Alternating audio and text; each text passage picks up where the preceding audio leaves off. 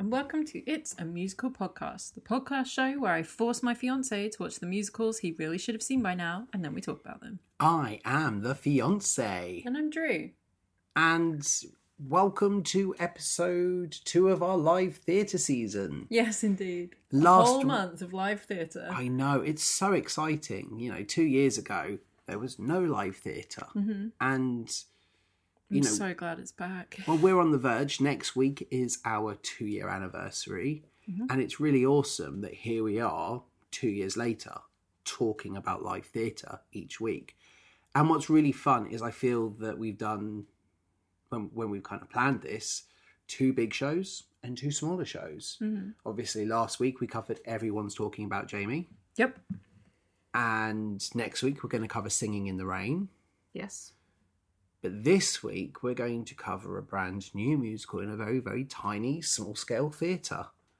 And I know nothing about this one, and I'm very excited to learn about it and to go see it, because we're covering But I'm a Cheerleader, the musical. Yes, indeed. What on earth is But I'm a Cheerleader, the musical, and why were you so insistent on us seeing it? So, But I'm a Cheerleader is a satire rom-com movie that came out in 1999, and it is a gay love story. And that it is probably the first film I ever saw that was not only had a gay love story in it, but that was the central romance of the film. Yeah. Because I was born in the 90s, 95. Not that early in the 90s, but... You were 4 when this film came out. Yeah, but I think I saw this when I was like 12, because somebody told me about it, and I went home and very secretly looked it up on my computer and watched it on like a stream that I found, and was obsessed with it, but had nobody to talk to about it. So it was one of those films that like I hold very near and dear to my heart, but at the time was a secret, Yeah. Which is crazy to think about now. So the film itself, is that a musical? Because this is a brand new show. Yes. And obviously 1999 to 2022. Or 2022. What are we actually calling it? I've never called it 2022 until like just now. Sounds wrong when you say it like that. Right? There's a big gap in between the film and the show. Mm-hmm. I'm assuming the film wasn't a musical. No, the film was not a musical. It had a really good soundtrack. Yeah. But it wasn't a musical. Okay. And is this musical going to use the songs or the soundtrack from the 1999 film? No. Okay, so it's completely brand new songs. Yes, the musical was featured originally in 2005. Oh, wow. At New York Musical Theatre Festival, where they did a mini musical stage adaptation of it. So it wasn't the full show that we're going to see, but it still had 18 songs, and it starred, at the time, Chandra Lee Schwartz as Megan, the main character, and it played during September of 2005 at the New York Theatre St. Clements, and people really liked it to start with at the time, but it was one of those shows that had, in 2005, a very niche audience and wasn't able to run in the long term. Then, jumping forwards to 2019, Musical Theatre Fest UK had, at the Other Palace Theatre, a smaller run from the 18th to the 20th of February at the time of the same musical, the 18 songs, and they had Bronte Barbet playing Megan, Carrie Hope Fletcher as Graham, Jamie Moscato as Jared, who has since played JD in Heathers, Matt Henry as Mike, Ben Forster as Larry, we know Ben Forster. We do. Stephen Hogan as Lloyd, and Luke Bayer as Clayton. Okay. I know the names of the characters won't mean anything to you, but there are a lot of people. Yes, because Ben Forster we watched in Elf, Jesus Christ Superstar, and has been a Phantom, I believe. Yeah, he was a Phantom. And he was in Joseph. And was in the news recently because he's suing the producers of Elf because he was so badly injured with his ankle. Yes, and that's affected his leading man status because he doesn't have, I guess, the physical ability to perform the way he once did. Yeah, the way I've seen it described is that it's affected his a triple threat ability. Yes. Which he was such a phenomenal performer for all three musical styles, but obviously it's affected. Yeah, which is heartbreaking. You know, I feel like every time we've seen him, we've praised him. Yeah. Carrie Hope Fletcher, obviously, we've talked about previously. Yeah, and there was some controversy attached to her being in this performance. Yes. Because obviously this is a cult classic, the film, right? And at the time, like all cult classics when it came out, people didn't rate it very highly. People called it derivative. They said it was trying to make too many points and that it fell short. But the people who were reviewing it were not the people it was aimed at. Yes. Like everything we talk about on this podcast, I don't know why there isn't a more specialised area of reviewing things. Like, surely there's some reviewers that look at stuff and go, okay, this isn't for me. Like, when we talked about the Osmonds, we know nothing about them. But, we're capable of saying, I know nothing about this. But from the audience reaction, I can see that... Well, and this is the thing, we still enjoyed that. Obviously, I think for us, like we said, was pacing issues. Yeah. But you could see the people who were there who loved the Osmonds and who grew up with that were crazy about it. And you can still judge it on the merit of what it is as a musical theatre production. Yeah. Basically, I just think people were a little harsh on this movie because when the movie was being made, the director, Jamie Babbitt, she'd previously only done 2 short films. Yeah. But growing up, her mother ran a halfway house called New Directions for young people with drug and alcohol problems. And she wanted to make a comedy based off of her experience with her mother running that place, based on their 12-step program.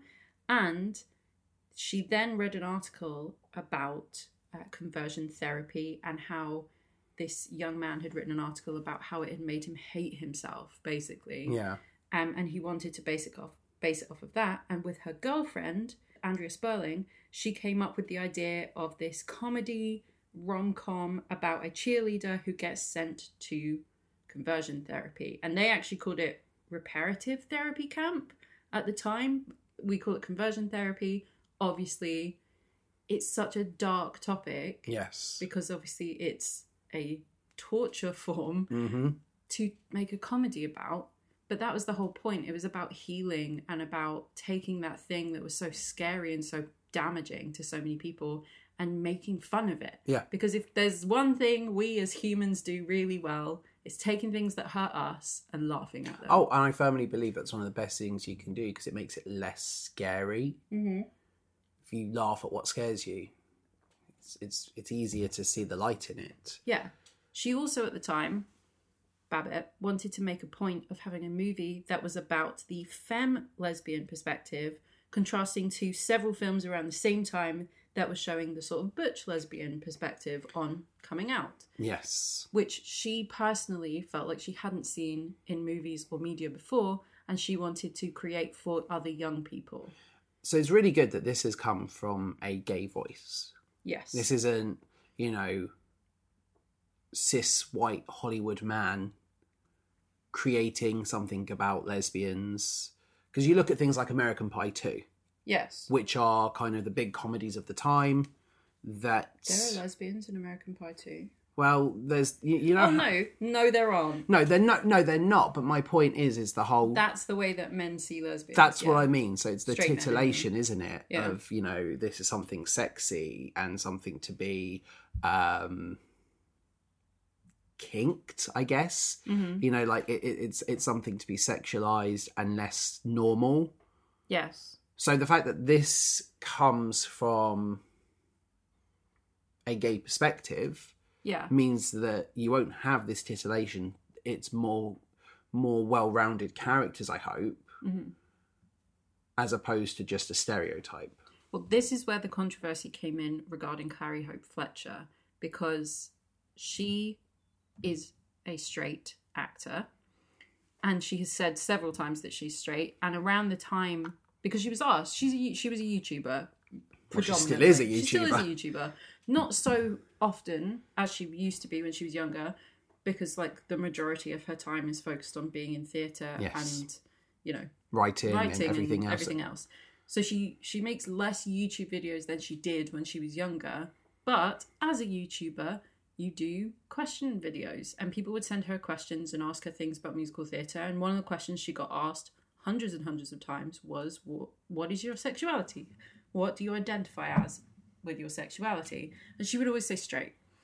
And when this show came out, one of the biggest things that was brought up by her fan base, like her YouTube fan base, who were there because she's a musical theatre person whose whole life is on YouTube, was, hey, we maybe feel like it's not great that you're playing this lesbian character who was so important in so many young LGBTQ plus people's lives as a straight actor. And we've talked about this hundreds of times, that we feel that it is inappropriate for straight actors to be taking these kind of roles from LGBTQ plus actors, especially when it's something as important as But I'm a Cheerleader. And her reaction was to say that she was not straight, but she was in fact hetero-flexible, because she would get drunk and kiss girls. But she wouldn't date a girl, and she would never date a girl, but she was okay with kissing girls for fun when she was drunk. And that had a huge amount of backlash. People were really, really upset about it, and she lost a lot of followers because of it at the time. Yeah, that's understandable. I think that was mishandled. I don't know why Carrie Fletcher as a personality doesn't have a PR team, but that whole situation was handled very, very poorly. I feel like people are learning more in more recent years to come out and say, hey, you're right, maybe I am the wrong casting for this, but at the time I was asked to be in this show. The directors are the ones that cast me, because really, it's not like she was like, I'm going to play Graham, and they were like, yeah, cool, welcome. You know, she auditioned for this role. It's the fault of the casting directors, not her. However, she's the one with the big YouTube platform, so she got the backlash. And that is difficult to deal with it, but obviously then you've got to put your hands up and kind of, instead of being defensive about it, discuss it a bit more calmly. Yeah. You know, I'm listening to you guys. I understand your point of view. Fair enough. Yes. So this was the 18th to the 20th of February, so it's a very short run. So this actually isn't, I say, a new musical, but this is its first full UK kind of run. Yes, this is its first proper run. I mean, it's proper conception here in the UK. Yeah.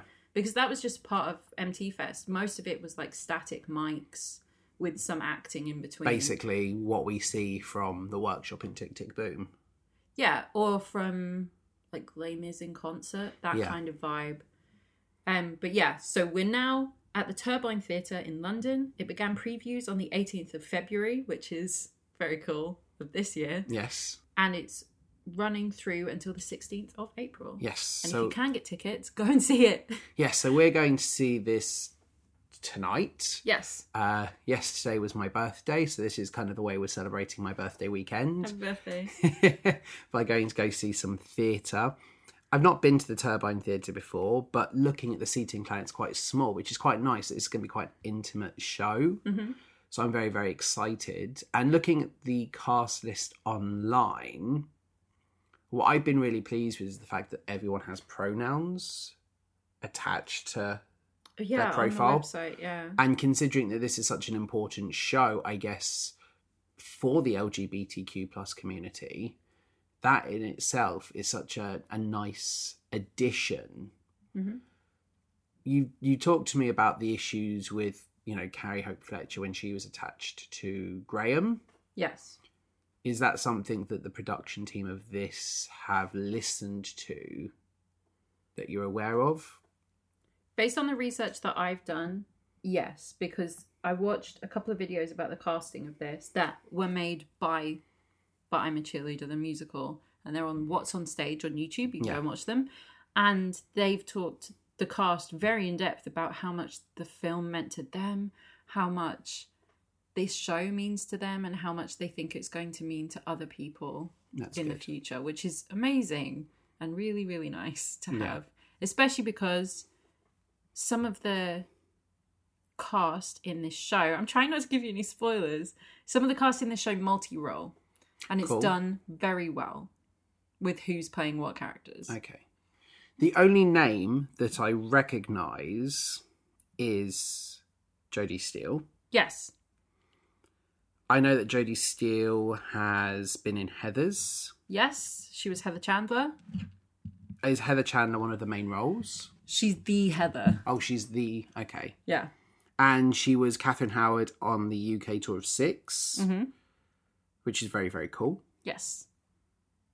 But if I look at her CV, you can see that she's been attached to things like Rent, Follies, Fame, Jesus Christ Superstar, Legally Blonde, Wicked, Rock of Ages, Godspell. She is a powerhouse musical theatre performer. So that's pretty cool that, you know, such a small show can have somebody who's had a lot of success. Yes. You know, that this is clearly a show that they're hoping will hit acclaim and maybe have more of a future in the UK. You know, they're not just not that there's anything wrong with relying on a newer cast, but they've clearly put some investment into making sure that they have some really strong performers attached to this. Yes. And Jodie Steele has a huge following, especially because she was in Heathers. Heathers had a huge cult following, the musical. And would she have been in Heathers with... She was in Heathers with Carrie Hope Fletcher, yeah. Cool. And also Six has a huge cult following. Like, people love Jodie Steele, which I think is a good thing because more people are going to come and see this show. Yeah. She's not a stunt cast because she's not any of the leads, but she's a wonderful performer and I'm really excited to see her. But I think that's one of the things is that sometimes with shows like this, you need to have at least somebody who has name value because this isn't in London's West End. You've got to go a little bit out of your way to get to this theatre. Yeah. You know, and if you're not familiar with But I'm a Cheerleader, will this entice you? So if you have a name attached to it, that adds just a little bit more to it. But yeah, I'm excited. EXCITED, excited. What does that spell? I'm not a cheerleader. I've never got my cheer on. I made you watch Cheer. I enjoyed Cheer. Yeah. You know, basically pre-Cheer, the only thing I'd seen with cheerleaders was Glee, the Cheerios. That's more in line with what these is. kind of cheerleaders are. These are high school cheerleaders. Excellent, as opposed to elite competitive cheerleaders. Yeah, it's a different form. It's basically a completely different form of cheerleading. Before we watch this, you've seen the film. Yes. Are you hoping... Because the film came out in 1999, and obviously, great, it's got gay voices attached to it, but it is still 1999. So there's still probably going to have been compromises made to get the film financed and produced. Is there anything that without spoiling things for me, is there anything that you hope they change or anything you feel has to change for a 2022 musical of that film? Well, I'm not expecting RuPaul to show up. Because he's in the film. Cool. But I guess in terms of plot notes, is there anything from the film that actually won't have held up and needs to be altered? I think... I don't know how to tell you some of these things. It's really difficult. I mean, you can just say yes, and then we can talk about it once we've seen the show. I think yes, but at the same time, it'll be the way that they discuss things. Okay. Rather than the actual events changing. Because of how beloved this movie is, yeah, I don't think you could change that much.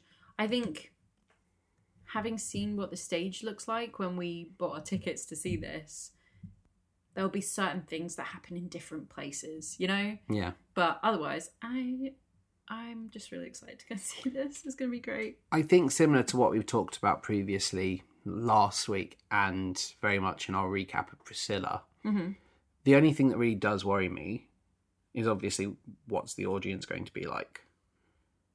Yes. I hope, because like you say, this is a film that has huge status for the LGBTQ plus community. And was widely unproblematic when it came out. Like, Priscilla was problematic when it came out. Trans people were like, hey, we don't love this representation. But with this, that's not so much an issue. Yeah, I'm just hoping we don't get an audience like we've had to discuss over previous weeks where, you know, they laugh not with the characters but at the characters. Yeah. You know what I mean?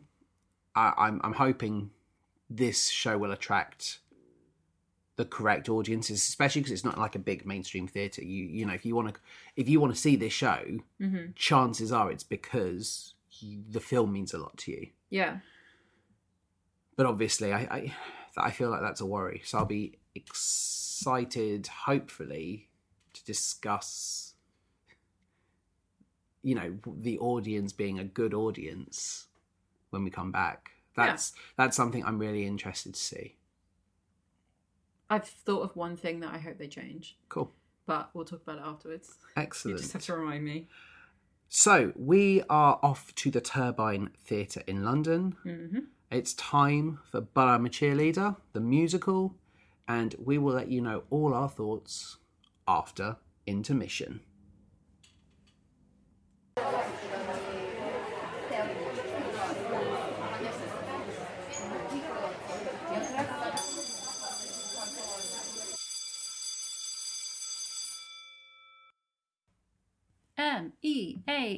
MEANWHILE. What does that spell? Meanwhile. The best bit of the show. Oh, that's harsh. There's many good bits to the show. I really enjoyed this one. Me too. I think it was a really, really, really great show, and it actually flew by, which is great. You know, you kind of want that in a show that drags. You kind of think, well, why is it dragged? But in a show that flies by and leaves you wanting more, that's pretty cool. Because it's not short. No, not by any means. But this, I did not notice time passing while the show was happening. No. Do you want to talk about the Turbine Theatre? It's so cool. Right. I've never been there before. No, it's in Battersea. Ish. We joked as we kind of got off at the train station that we're like, we were like, this feels like a pretty dodgy area. And then the closer we got to the theatre, the more I was like, pretty sure we're in Chelsea. Yeah. It's very, very cool. Yeah. Not bad to see. But yeah, the whole area outside of the theatre is like really nicely made up. They've got little fake hedges and all the pink furniture and everything. Oh, yeah. It's so nice. It's so cool. Such a gorgeous theatre. And I like that as we were going into our seats, they've got all these different playbills up. We had a lot of fun being like, look, it's this, look, it's this. And they're the Broadway ones too. Yeah. They're not UK playbills. And they were really, really cool. I'm sure some of those are worth some money too. Yeah. Yeah. Got to keep an eye on the patrons as they go in, don't they, there? Mm-hmm. But I think it is a great theatre because it felt really welcoming but also really inclusive. Yeah. And it's the perfect spot to host this show. Mm-hmm. I also thought the staff were very friendly. Staff were lovely. They had pick and mix, which always makes me happy. Yeah. It just and felt like slushies. A really warm, welcoming environment, which was great. And the audience were brilliant. Yeah, it was really lovely. Audience were absolutely incredible because this is a very small theatre. And you can see our pictures on Twitter and Instagram from when we went to see it, and you can see just how small it is. Mm-hmm. There was one guy who kept checking his phone. Yeah. Which was very irritating, but the people next to him told him to stop, and he stopped. But considering how much we and everybody else in the theatre world have been talking about theatre etiquette recently, it was so nice to be in a theatre and not have anything. Like, nobody arrived late, there was no interruptions. It was just a nice audience to be in. And genuinely a safe space audience as well. Yeah. That there was no heckling. Mm-hmm. There was no inappropriate laughter. There's only one moment where a slur is used. Yes. And it's a very, very powerful moment. And obviously it's not a moment that comes from a character we're attached to. Mm-hmm. And it has the impact that scene in Priscilla should have had. Yeah. And none of the audience were laughing. And it was great. It was so nice to be in an audience that actually reacted to this story the way they should. Yeah, absolutely. Which I said in the preamble is one of my biggest concerns. Mm-hmm. This is what the theatre going experience should be. Yeah. So, wonderful, wonderful evening. Yeah. I can't believe that I didn't realise before we went to see this that we were going to be seeing Tiffany Graves in a musical. So who is Tiffany Graves? She's best known for playing Velma Kelly in Chicago in the London West End, but she also became the first actress to play both Roxy Hart and Velma Kelly in Chicago. Wow. Yeah, which is crazy. She's been in everything, basically, but I saw her as Killer Queen in We Will Rock You when I was a lot younger. That is very, very cool. It was really, really cool. I think you will have seen her when we watched the Stephen Sondheim birthday gala performance. You would have seen her sing. It was one of those concert ones. But I think that's the only thing you would know her from. But I cannot believe I got to see her in a show. It's crazy. That's the great thing with this, isn't it? It's like there's certain shows you're like, I can't believe I got to see this person. Mm-hmm. And it is really, really awesome when you have that and you're like, I didn't even realise, but I got to see this person. Yeah. And it's always fun as well. It's always crazy to me when I'm like, oh my goodness. Yeah. It's this person. Well, this is the thing, isn't it? It's like, obviously certain shows you're like, I have to go see this because this person's doing it. Like, See Waitress with Sarah Bareilles. Yeah. However, when it's a happy accident and you're like, I get to see this person. Mm-hmm. Yes, please. That's very, very cool. Yeah. I think the cast in this were absolutely fantastic. Mm-hmm. And I enjoyed so much of this.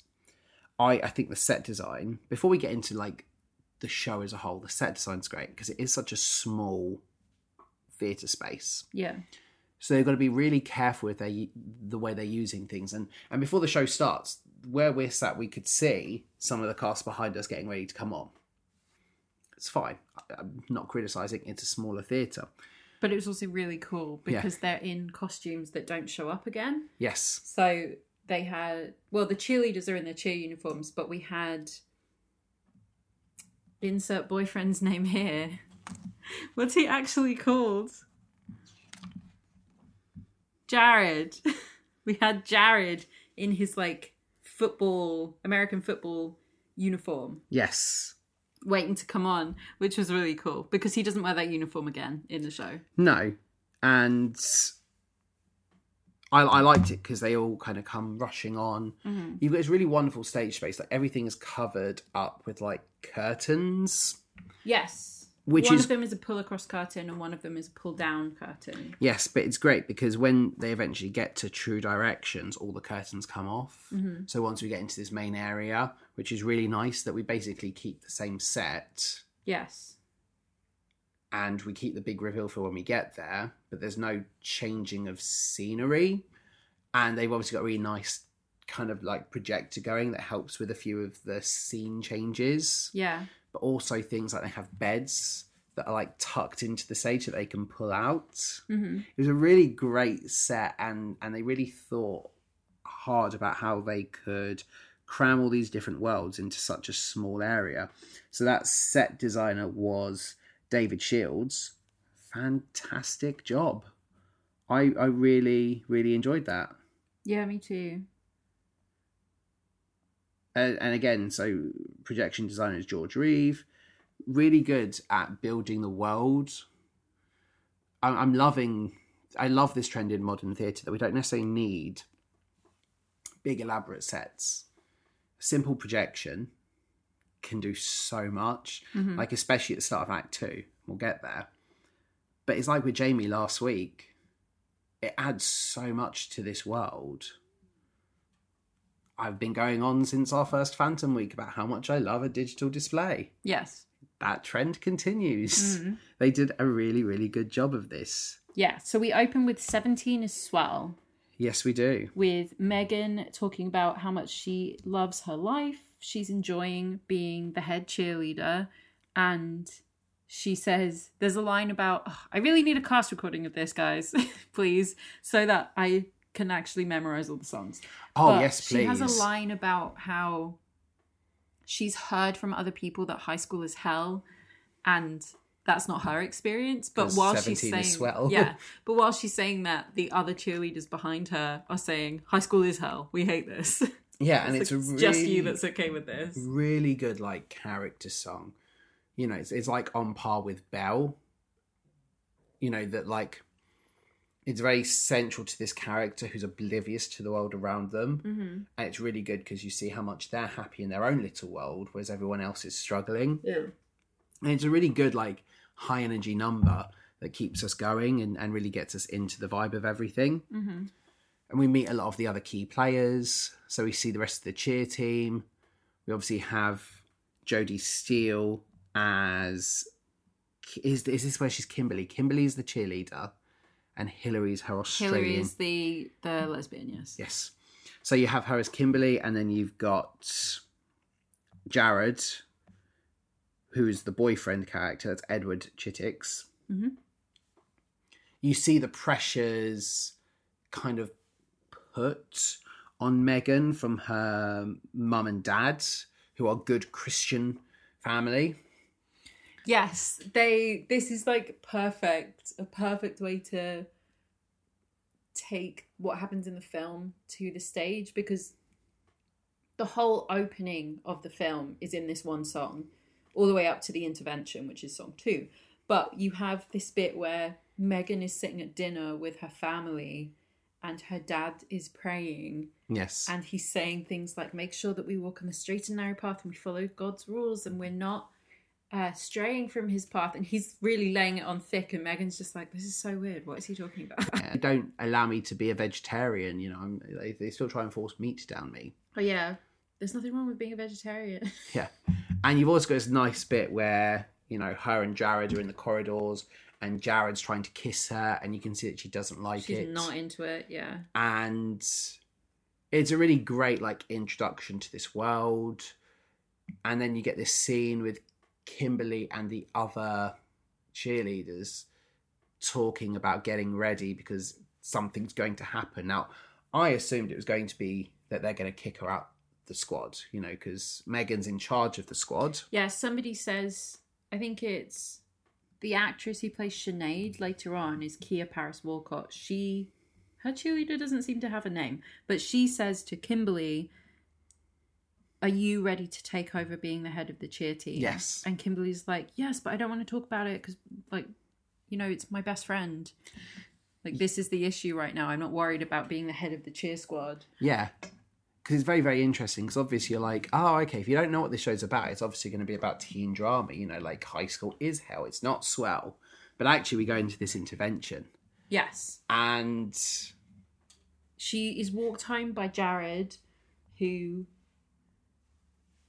is talking... What are they talking about? They're talking about stuff and she's bringing up feminist topics, basically, is the way that they play it. And he's like looking really uncomfortable. He doesn't really want to talk about it. And then they get back to the house and she's like, oh, you coming in? And he's like, oh, yeah, well, I suppose I have to. and then they come she's in. like, okay, weird thing to say. And then they walk in and surprise, it's an intervention. Yes, we meet Mike, played by Lemuel Knights. This is who RuPaul played in the film.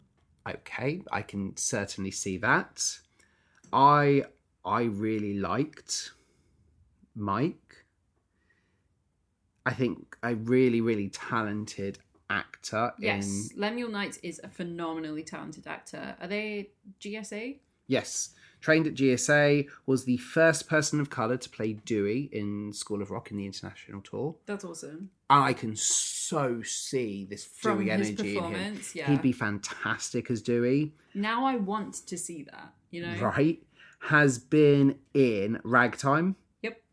Has been in One Love, the Bob Marley musical. Mm-hmm. Has also been in Priscilla, Queen of the Desert, played Misunderstanding / Jimmy. Cool. I really liked their performance as Mike. So Mike comes in and he's wearing this t-shirt that says "Straight is great," and which is like the iconic t-shirt from the film. So is that actually from the film? Yeah. He's a graduate of this camp. Yes, they describe themselves, the ones who graduate, as ex-gays. Yes. And then later on, when we meet Larry and Lloyd. They're ex-gays. Yeah. And the parents and Megan's friends have recruited Mike to come to take her to the camp because they say, Megan, you're a lesbian. And this is news to Megan. She has no idea. Yeah, and they list reasons why they think that. So her parents are like, you're a vegetarian, you tried to make us eat tofu. That's a lesbian stereotype. Yep. That they're about. What else?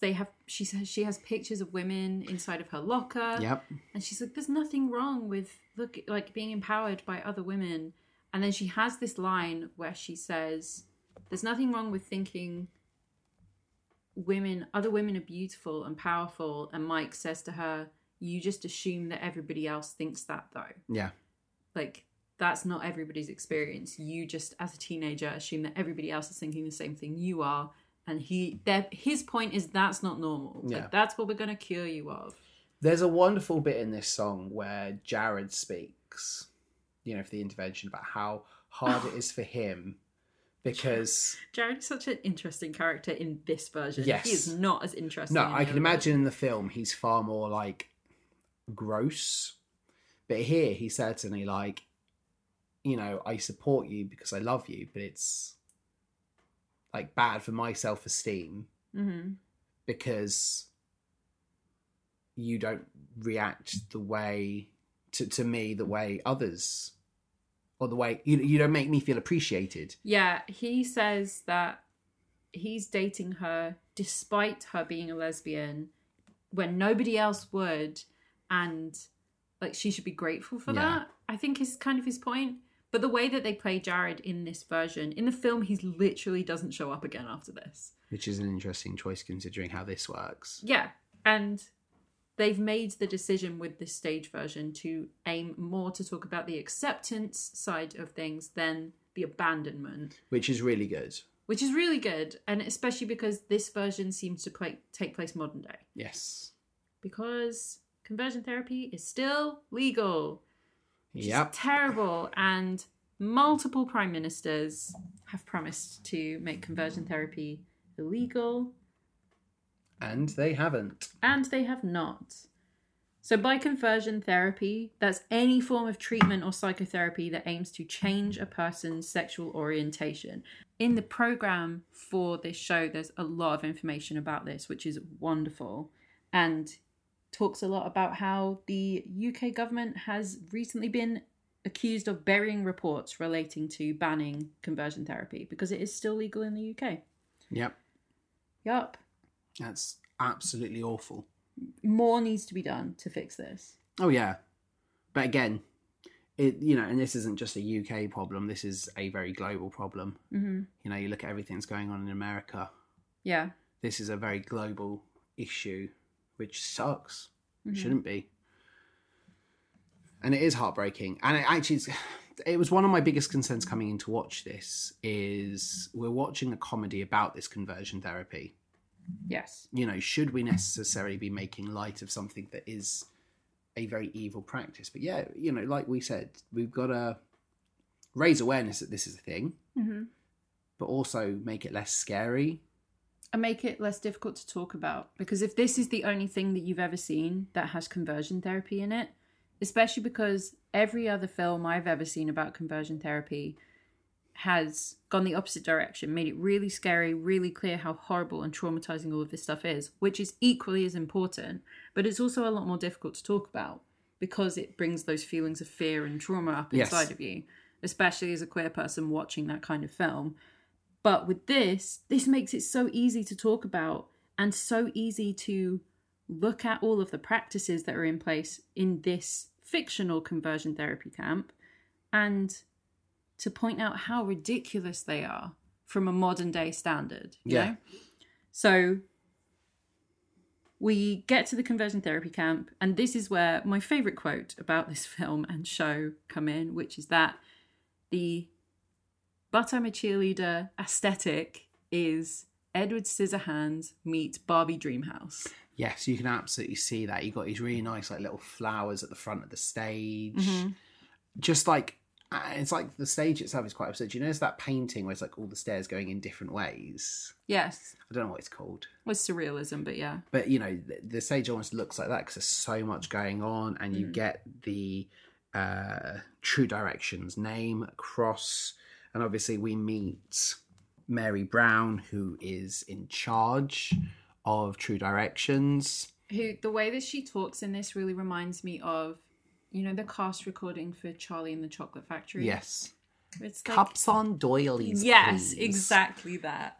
Yeah, Mike TV's mother. Very Southern belle kind of mom. Yeah, that's exactly what she's like, except she's dressed like President Barbie. Yes. Which is great. She's obviously a terrible person, but the way that they present her in this is so absurdist that...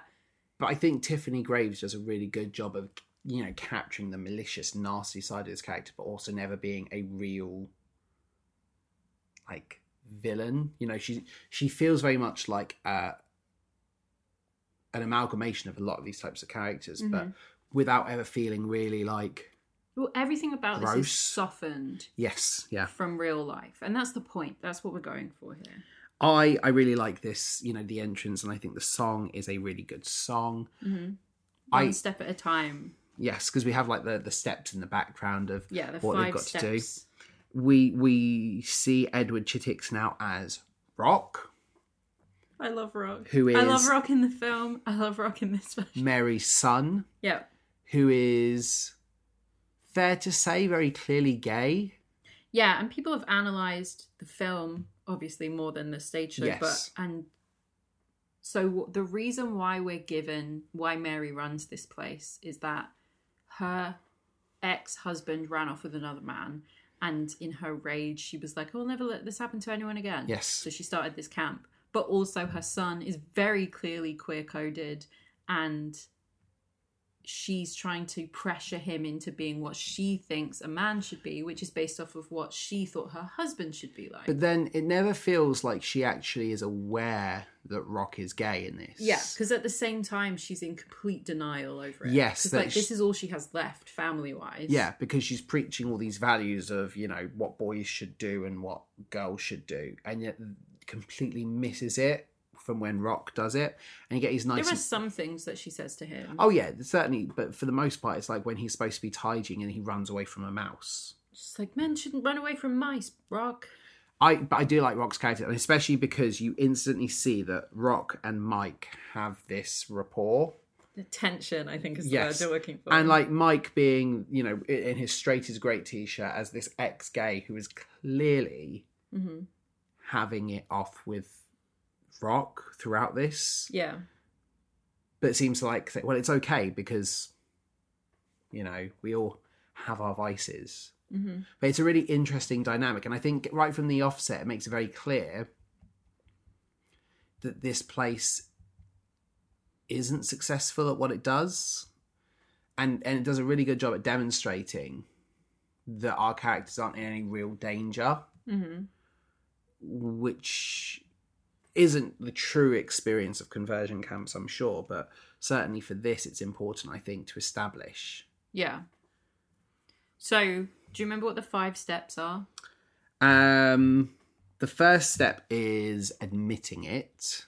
Yeah, because this is sort of the key thing, is that Megan, at this point, even once she arrives at this place, does not self-identify as a lesbian. Yes. And she doesn't understand why she's here. In her mind, because she doesn't know anybody that's gay or out, she has this sort of mental image of what a lesbian is supposed to be like. And because she's so femme and so peppy and a cheerleader, she's like, I'm not what other lesbians are like.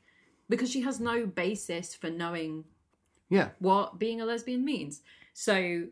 she doesn't know why she's here, and she sort of just agreed with it because her parents are like, it's fine, you can come home once it's done and like everything will go back to normal. Yeah. And she's like, okay, guess I'll just do this to make my parents happy, because that's all she ever does. Yeah. And we meet Sinead. Yes. The goth. The goth. We meet Hillary, which is Jodie Steele's multi-role Australian character. Loved Jodie Steele as Hillary. She's the one that's supposed to be showing Megan around. So Mary says to her, okay, this is Megan. And she goes, hello, Megan. She's fantastic. So great. And like, especially like, she looks so different in both her roles. And we're going to get to what like our favourite bit in a moment. Yeah, because Hillary is kind of gawky. She's very over the top in her mannerisms, whereas Tiffany is the more cheerleadery high school. Do you mean Kimberly? Girl. What did I say? Tiffany. Who's Tiffany? I'm just saying girl names now. Yeah. I also really like Evie Rose Lane as Graham. Because Graham doesn't feel like... It just feels like a normal person. You know, it doesn't... Graham is not about this. Yeah, but that's what I mean. Is like, there's obviously like the snarky comments to be like, you know, oh yeah, because everything's going to change. And one of the things I really like is, you know, Graham isn't stereotyped in any particular way. Graham is just herself. Yeah, because a lot of the other characters are sort of pigeonholed. The whole point when Jamie Babbitt was making the film was that she wanted Megan to be a really femme lesbian. And then we have some other... there are some other characters in the film that aren't in this version.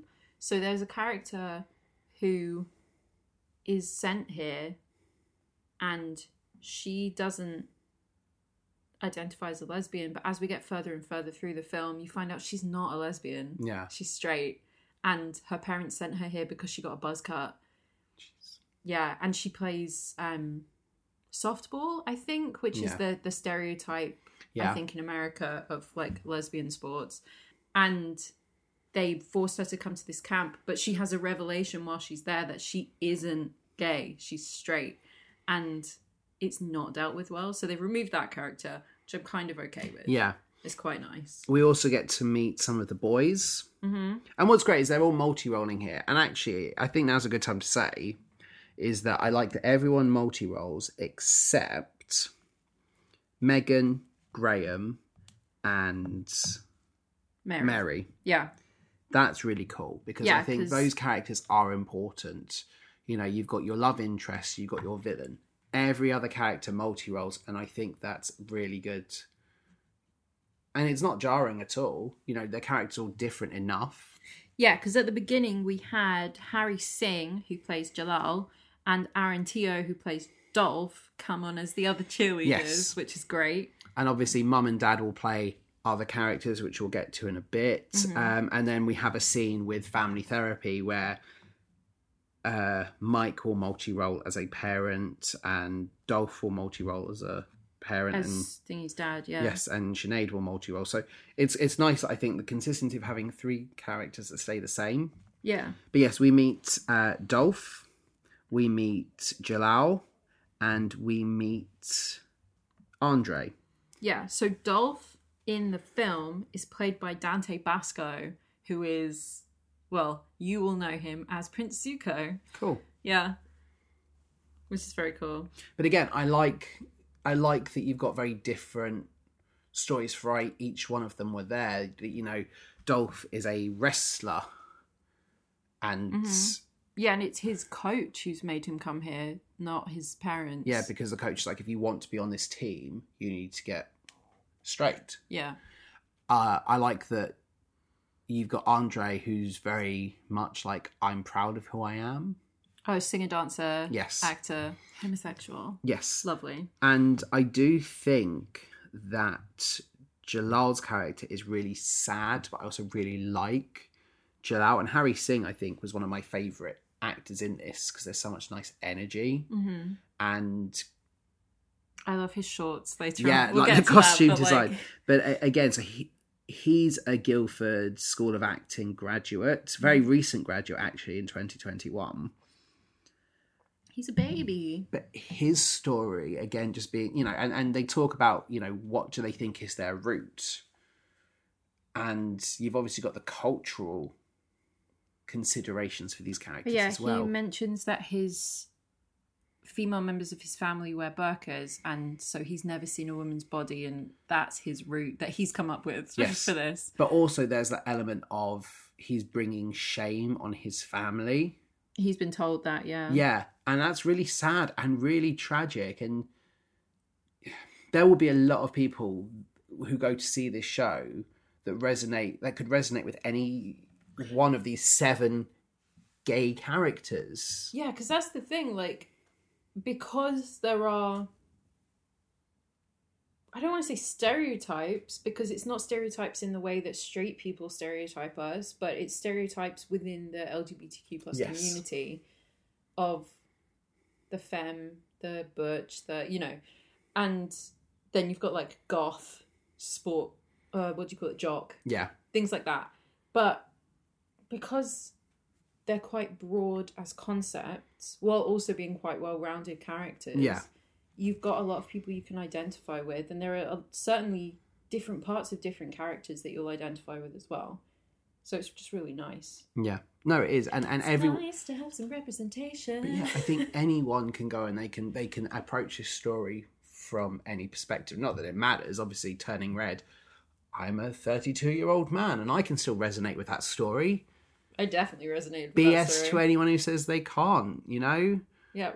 My favourite quote I told you earlier this morning is, anybody that can't resonate with Turning Red should remember that we're perfectly capable of resonating with Remy from Ratatouille, despite the fact that we know France isn't a real place. Yeah, or Lightning McQueen. Because apparently you don't have to be a car to resonate with that character and the growth. You'd understand if you were a racer, but you're not. You know, like it's stupid, isn't it? Yeah. And you know, if you have compassion for other people around you and empathy for everybody that you meet, then you will always be able to resonate with whoever exactly. You talk to. And be a better person for it. I really like A Whole New Me as a song. You know, it feels. One of the things I've written about this show is the fact that there are no dead songs in this. Every song is excellent, but you have a really nice diverse mix of upbeat songs but downbeat songs, and it's not like, and none of the, what did we watch last week? Everyone's talking about Jamie. Yeah, I say everyone, it's everybody's talking about Jamie, but you know, yeah, with that we talked about some of the songs that had, I'm going to keep calling it the Dear Evan Hansen problem, because that's my issue with the film, not the stage show, just the film, which is that certain songs get really repetitive because there's only a verse and a chorus and then they just sing that for 4 minutes, like over and over again. This doesn't have that problem at all. No. Every song feels completely different from the others, but also really attached and cohesive, and they all fit together really well, and they're all perfect. But that's it. And you don't have, I guess, the same issue you have with Everybody's Talking About Jamie. Certainly the film more so than stage show, but where it's slow, slow, slow, slow. Oh my God, why is it another slow one? Oh my God, oh, finally. Mm-hmm. It's a really nice mix that flows really, really well. And yeah, A Whole New Me is a good song, because especially where we've seen Megan with 17 as well to where Megan is now, you're already feeling like this is, you know, things are going downhill. Yeah. But then we get our favourite moment, because Jodie Still steps forward as Hillary, American accent and everything, and starts cheering. Australian accent. What did I say? American. Oh, Australian accent. She's going to go into her American accent. So Australian accent, MEANWHILE. Whatever accent that is. And I love it because she is there as Hillary. But then others Mary and Mike are helping her take her costume off. Yes. Yeah. And as she takes her costume off and becomes Kimberly, because her cheer outfit is underneath, she seamlessly changes her voice right in front of us and our character right in front of us. Her physicality is wonderful. Do you know my favourite thing that happens recurring all the way through the show is every time somebody turns back into a cheerleader, somebody comes and just like sticks a bow on their head. And they're not on headbands. I think Megan's one is on a headband, but everybody else, they just like... But I also really like, you know, small things like this, like the transitions. There's a nice bit where mum and dad have to put a carpet and chairs out, and they're like looking to the audience as they do it, because it's really cheesy on OTT, but not in a bad way. But in the same way that the amount of transitions that have a cheer to accompany them. Yes. It's great. Well, they do it for all of them because, like, when we go this is going into What If We Were Wrong, but when we go back to where Megan is with step 2, Pink and Blue, Mike and Mary are chanting a little cheer, which is such a great little in between for the scenes. Yeah, so I really like What If We Were Wrong. Nice scene between Jared and Kimberly. So this is, from what I remember, we need to rewatch the film. Well, I need to watch the film. You need to watch the film. I need to rewatch the film. I haven't seen it for a few years. I think the last time I watched it, I was at university. We had a viewing of it in the Pride Club when I was at university, which was very fun. But, so, Jared and Kimberly? I'm trying so hard. I keep getting these names wrong. Yeah, it's Jared and Kimberly. You're right. Are actually questioning now, okay, what if we were wrong? What do we do here? Because Kimberly is starting to feel really bad that she sent her best friend in the whole world off. And we learn that Kimberly and Megan have been best friends since first grade. Yeah. And they met and, like, just were instantly besties. And Kimberly's saying, like, you know, we've been best friends for 17 years and she's never tried anything with me. Maybe we were wrong. What if she's just straight and she just is a vegetarian? Yeah. And Jared is, like, talked into it, essentially. Yeah. Because he can't fathom why she wouldn't like kissing him. Oh, and we've missed a very bit. It's like, Jared's kiss is slimy. Yeah. Jared's kiss is gross. She does not like kissing him. These are not the things that kissing's supposed to be. You know, yeah, she says that... Which is a really nice motif that returns. Yeah, she says that in all the movies and the books, kissing is described as, like, the spark. And she's like, I don't feel that with him. But from her perspective, she's like, maybe I just don't love him. Yeah. Yeah, exactly. Maybe it's just, you know... I mean, she doesn't, but... No, of course she doesn't. But... And I like this. They set off to go and rescue her. We've also met Larry and Lloyd at this point as well. You know, because they sneak onto the stage and they put the flyers out. Yes, yeah. And that is Mum and Dad's multi-role. Mm-hmm. And you've obviously got these really great characters that I don't know quite what they're doing yet, but they're out to sabotage True Directions. Yeah, we have Oliver Brooks playing Larry and Dad, and then Jodie Jacobs playing Lloyd and Mum, and they are so funny, both of them. For not only the difference between characters, because that's done so well in this. There's a lot of shows I've been to see where people who multi-role just are dressed differently and maybe they use a different voice, but the sheer physicality in this show to show the difference between these characters. Well, especially, with Jodie Jacobs, because they really do change a lot to become Lloyd. Yeah. And they've got a great CV as well. They were in the original West End cast for Rock of Ages. Mm-hmm. They've done We Will Rock You, Evita, Little Shop of Horrors, Oliver. Yep. Footloose, The Wedding Singer, bit of Shakespeare, Carrie at the Southwark Playhouse. Yep. Which is fantastic. With Oliver Brooks, there's a chance I've actually seen him before because he was Miss Trunchbull in Matilda and then came back for the 5th anniversary performance of Matilda. Yeah. I really enjoyed both of them. I was a little confused. I won't lie. I was a little confused as to who these weird people in like the camo were. And especially because there's a lot of comic relief to them at this point. Yeah. But I especially like as we get these little tidbits and we learn more and more about who they are and what they're doing. One of my favourite songs of Act 1 is Pink and Blue. Yes. Because of how silly, ridiculous it is. Yeah, so this is step 2. Step 2, Pink and Blue. Boys. Step 2, rediscovering your gender identity by performing stereotypical gender roles. Yes. The girls get to clean and the boys play football. But the funny thing is, how thirsty all these boys are. Because they're doing like mechanics and you've got Rock. Like, and Mike. Yeah, well, but no, it's not just Mike who's saying Rock, but Rock is underneath hitching something and he like is thrusting his hips up and all the boys are like zooming in on him. And then it's just so funny as they're all just like really it's doing more harm than good. And then you've got the other bit, they're playing with these guns and like Rock is on all fours and Mike is behind him, like on the gun. And obviously from our perspective, you know, the way they're thrusting into each other, that's a very intimate position that they're in. Yeah.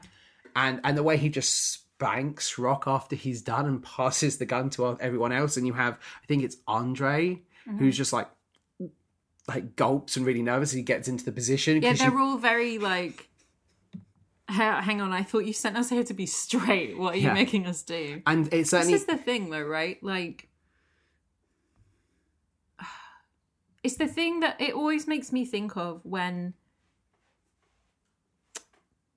adults who like to stereotype their babies or like toddlers who are like, I would never let my son play with a Barbie doll. It's like, if you're that worried... What do you think Action Man was? If you're that worried about him being straight, shouldn't you want him to play with a Barbie doll? Because he should want a woman?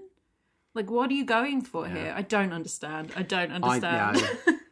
can't wait for when we have kids and just being like, get what you want. Right. If our daughter wants to get dinosaurs or, I don't know. Dinosaurs aren't gendered. No, but do you know what I mean? Like, I guess you've got... I had dinosaurs. I know. I'm just...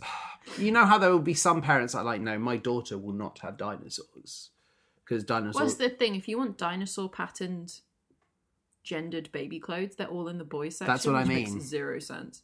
Dinosaurs and for everyone. If our son goes and grabs Barbies or an Elsa dress, great. I can't wait to dress up as Elsa with our son. And that's the thing. All of these kids' toys, regardless of how gendered they're designed to be, are specifically designed to attract children's attention. Yeah. Not, the Action Man is designed to attract boys' attention. It's designed to attract toddlers' attention and to make money. Yeah. They don't care about who's buying them. No, they don't. And I really don't care if our children want things that... Gender's a myth. Everything's done. Exactly. But I really like pink and blue. I love all the pink. I love all the blue. And this is the thing that this show and this film does so well, is by making all of this stuff seem so ridiculous, the entire audience immediately knows, okay, these people running this camp, these are bad people. Yes. Because it's so over the top and ridiculous. Because what modern day woman is looking at this and going, why is the only thing that the girls are allowed to do play with the baby doll and learn how to be a good mommy or how to clean, and they have to wear all pink all the time? Yes. And that's fine if you choose to do that. Absolutely. But the issue is they're being forced to do it. So it's just really, really cleverly designed to make any member of the audience be like, oh, this is horrible. Yeah. Regardless of what you think about conversion therapy.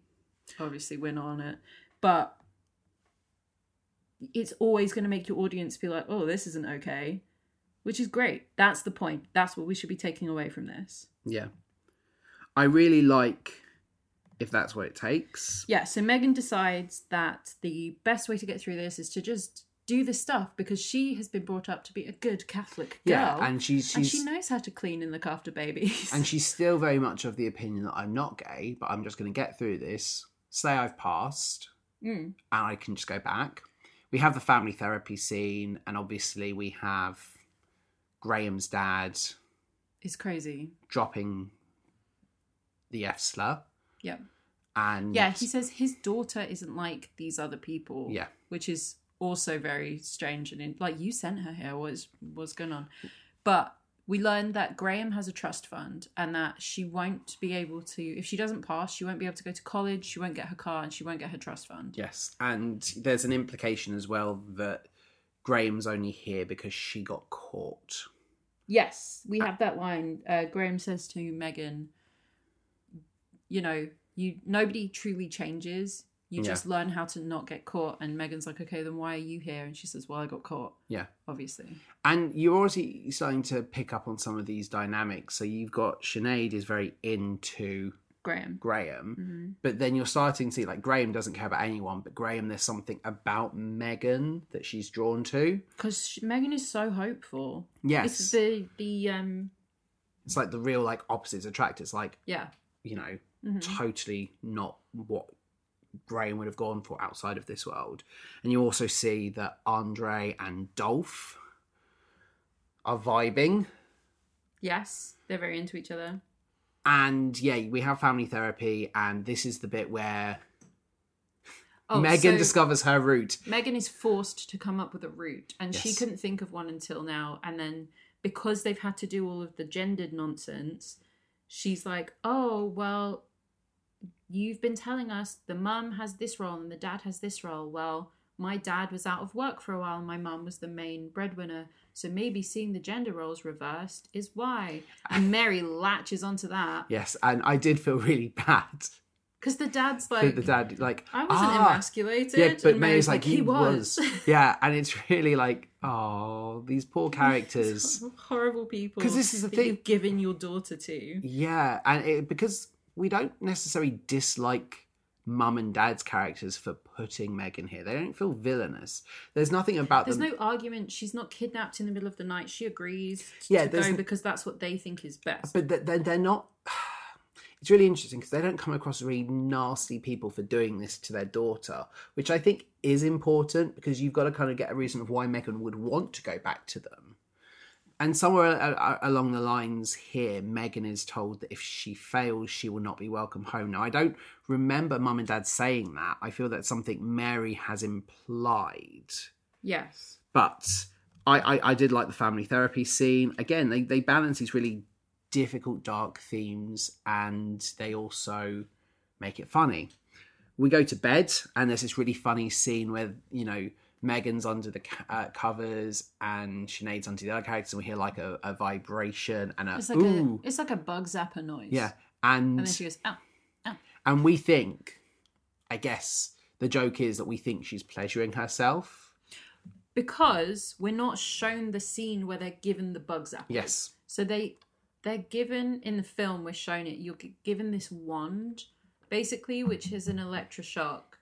Every time you think a gay thought. Yeah, you zap yourself, so it's basically pain association. Yes. And Sinead is played up to be the sort of goth character, so she enjoys the pain. Yeah. Because she's the goth character. Like, that's, you know, the stereotype. And But this is so she's zapping herself and thinking about Graham. Yeah. Because she's trying to purge herself of these thoughts. Well, she's not. No, she isn't. But like she says that's what she's doing. I really like... And do you know what? This is so funny. Is I didn't look at the programme. Obviously, I've never seen this. I don't want spoilers. In my notes, I write the Rodgers and Hammerstein Dream Ballet is so good. What is the name of this song? It is Dream Ballet. I was really pleased with that. I like this. I'm glad that this is such a musical theatre you've reference. learnt stuff. Yeah. Like, congratulations. 2 years, I blooming should have.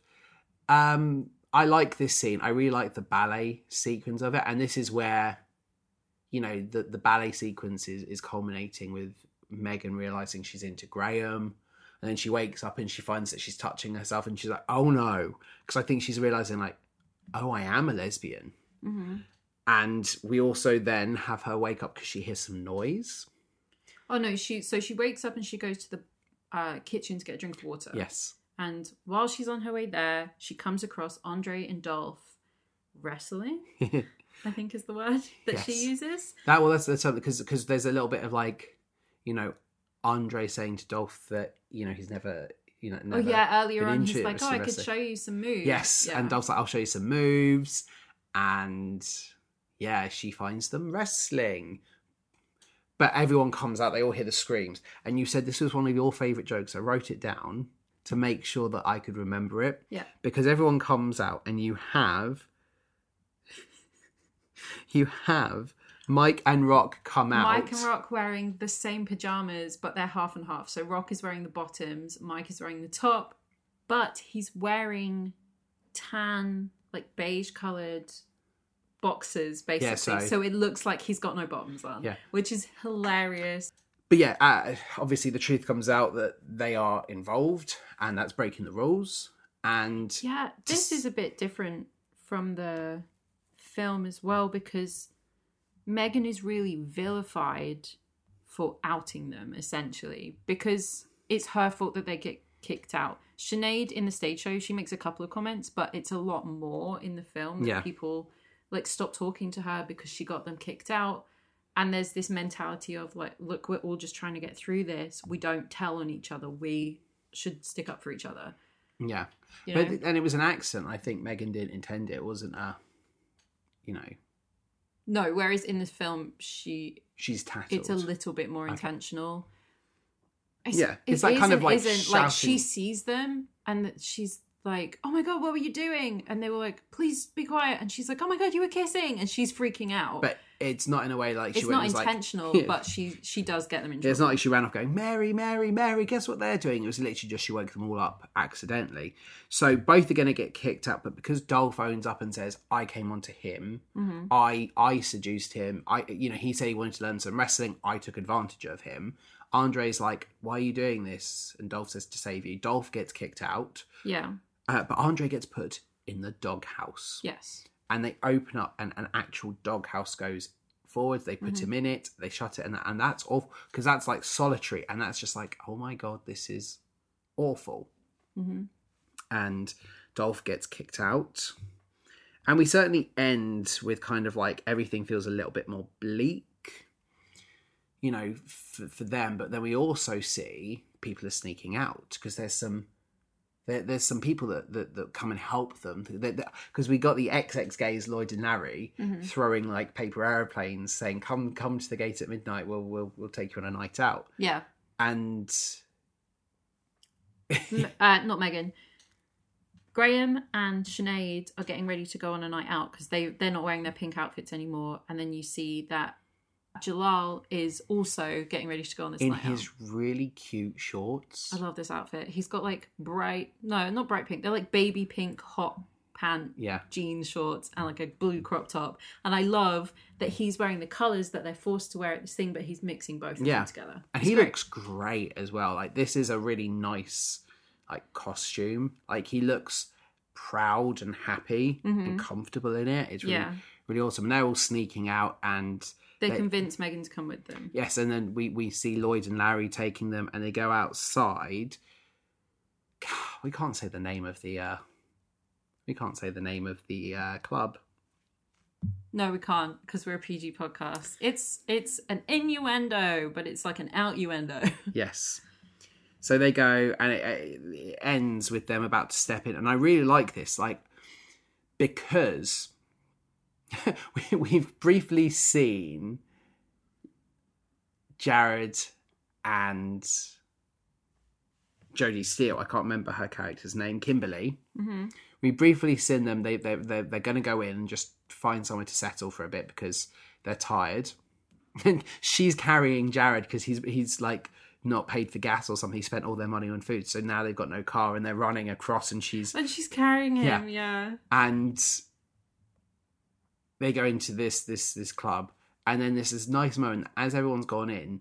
Graham's left on the step saying, "Are you coming in?" And then everything freezes, the lights go, and she is frozen in that position for the longest time. It's like, wow, good Graham, yeah, because like she's got a foot up, and she's leaning forward. It's really good, and we have Megan singing this song is like, "Can I do this?" And the finale song, / Seeing New Colours is really good. Mm-hmm. And essentially she comes to that decision of, yes, I'm going to go in. And it ends... Yeah, Seeing New Colours, where she's like, what is this going to be now? Who am I going to be if I decide to go through that door? Yeah. It's like, what is my next step? Exactly. And it's really nice. It ends with her taking Graham's hand and they go in. Mm-hmm. And now we're all in the club. Yes, we're in the club. So, Act 2 starts as we go in to the club. And we have Raise Your Flag.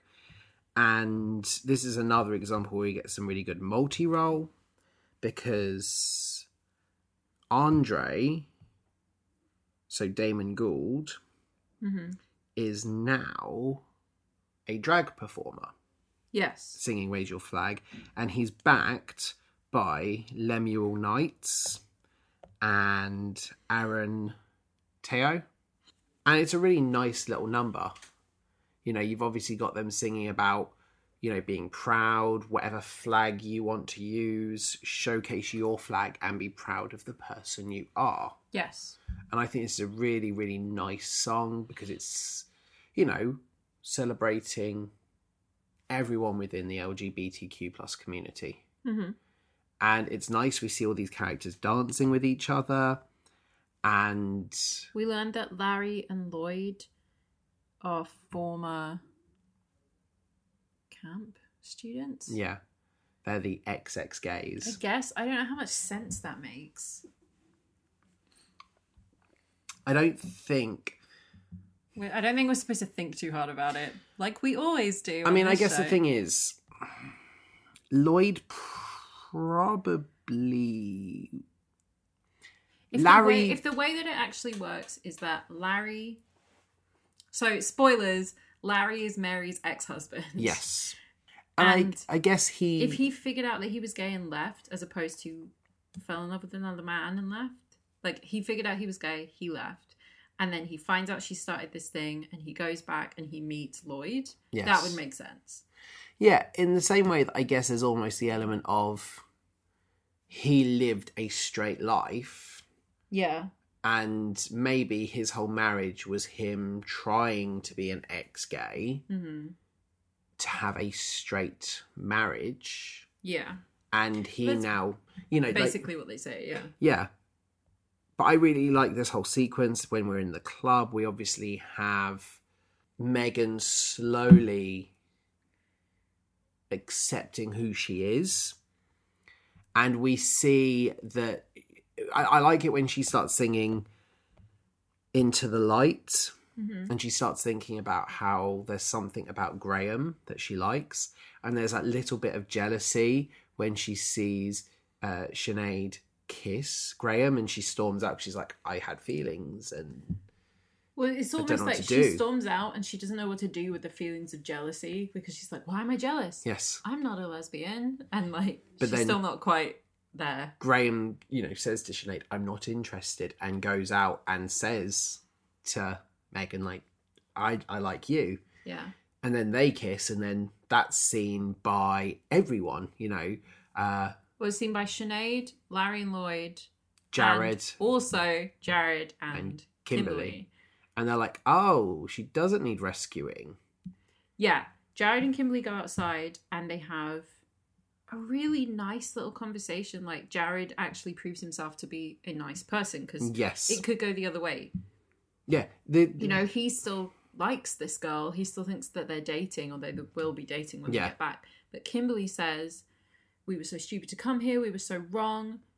How can we ever be friends again? And Jared's like, what are you talking about? And she's like, well, we can't be friends with a lesbian. And Jared's like, whoa, that seems a little harsh. It's our fault that this is happening to her anyway. Yeah. And Larry and we were friends with her before when she was a lesbian, so... Yeah, like, you were fine with it before. Yeah. And Larry and Lloyd say, hey, we couldn't help but overhear you. Maybe you should come to our place for a nice cup of tea. And as they go off, Kimberly's like, wow, yes, that sounds like a great idea. We'll just come and get in your van, and nice strangers. But she says it completely seriously. I know I sound sarcastic. No, I know, but Jared goes straight away, goes, oh yeah, absolutely. Almost like he doesn't know anything. And he's like a puppy. And then you got Kimberly just with the sarcasm, like, yeah, that sounds like a great idea, going in with these strangers who we've never met before. Mm-hmm. I really like Perfect Little World. It's a weird song from Mary's perspective, and you see the frustration. Love this song. Yeah. She basically says that, like, whenever she feels like the world is out of place, she just will start cleaning. Because there's one surefire way to fix everything, and that is to make sure that everything's perfectly clean. And again, it's like Psycho Barbie. It's great. And she's just fantastic. She's such a good performer. Act 2 is one that goes by so quickly, like, in hindsight. Like, thinking about it now, it's like that really has been like maybe the first half an hour of Act 2, and the rest of it just happens so quickly. Yeah. And the fact we've kind of talked about it so briefly, but it is like, the flow of this show is absolutely incredible, because Raise Your Flag is a really good, like, get you back into this world song. Yeah. And it's fun, and it's really empowering. And then you've got Into the Light, which is a nice, kind of acceptance song. It's not upbeat, it's not downbeat. It hits that nice, that nice kind of area that we want it to be. Then you've got Perfect Little World. It's a really great, like, little bit of depth for this villain. And we see, like, oh yeah, she is a psycho. Oh man. these songs work so perfectly, and there's really lovely little moments with these characters. Like, this cast is so exceptional. There isn't one person who lets the team down. There isn't one song, one sequence that kind of lets it down. It just keeps going, and the flow of it is so crisp. The choreography to these sequences is lovely. It's just so well directed and put together, this show. Yeah. Graham and Megan are falling further and further in love.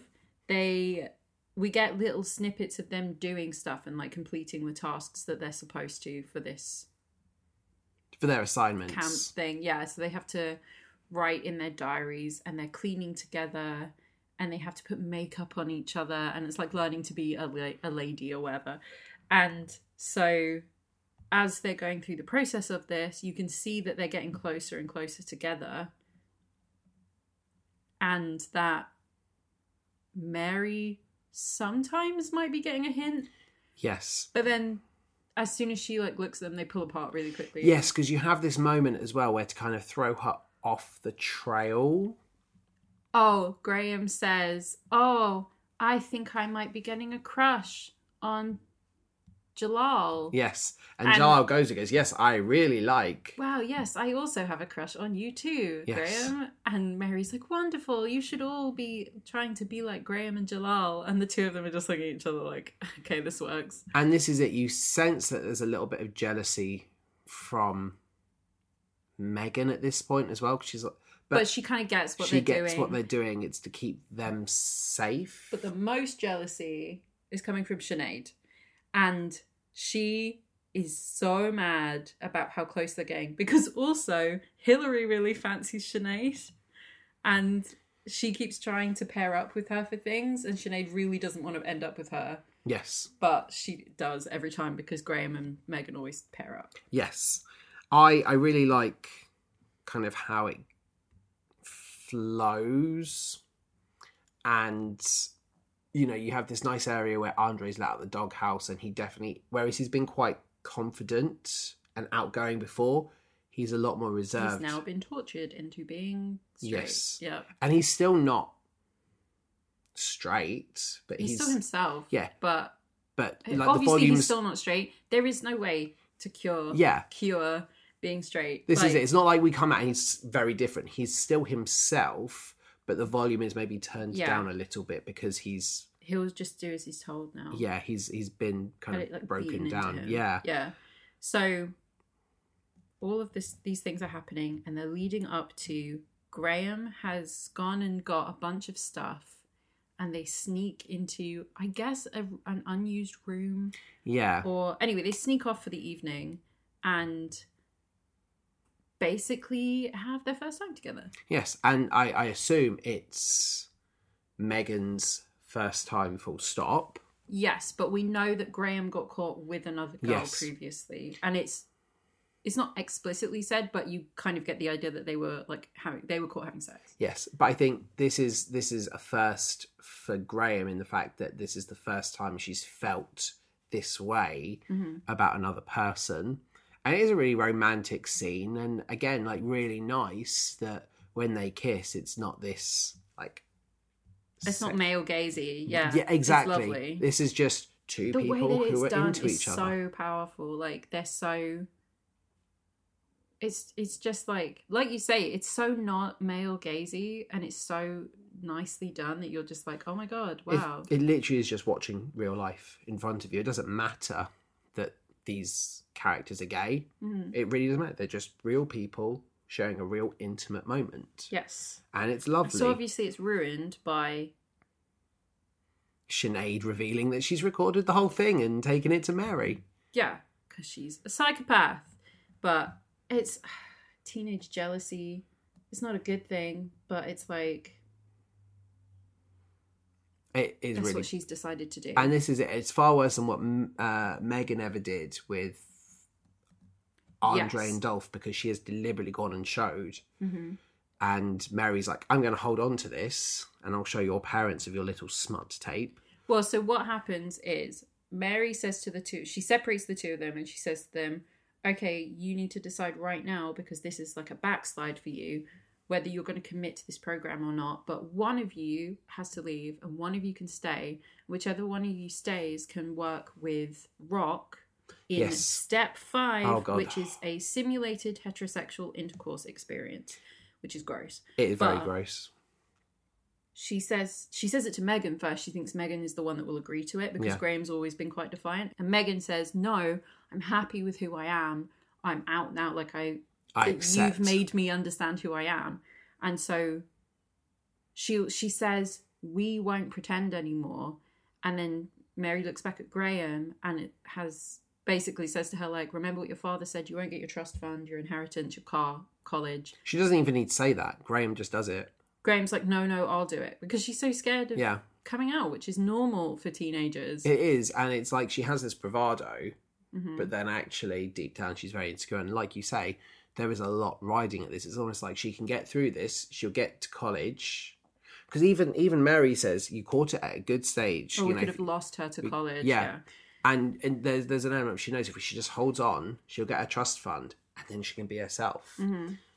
And well, the other thing is they've both been told, Megan and Graham, that they'll be disinherited and cut off and homeless. And Megan's decided that it's worth it. Yeah. And so she's kicked out, obviously, completely disowned and homeless. She shows up at Larry and Lloyd's house. This is, I forgot to say, the scene that I was hoping they would cut. They have. Which is awesome. So what happens in the scene that they've cut? They all get back from the gay bar the next day and Mary says to them, I know that you snuck out to go somewhere, and no one will tell her where it was, but she finds the matchbook with the matches in it, and she says to them, like, somebody went here, I don't care who it was. The Graham saying she fancies Jalal thing happens, and Mary makes them go and pick it outside of Larry and Lloyd's house.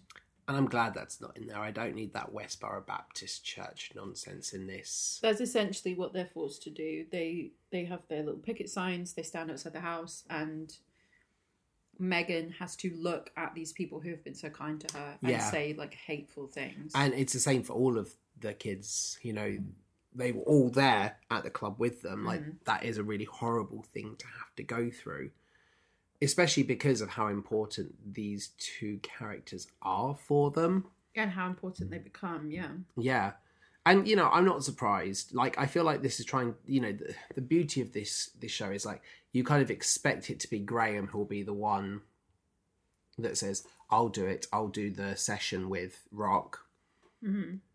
But actually, I'm not surprised because she's shown the growth. And I feel like it's a much better character arc that she goes on to the next step, whereas Graham, who's always been confident, has to take a step back for her growth. Yeah.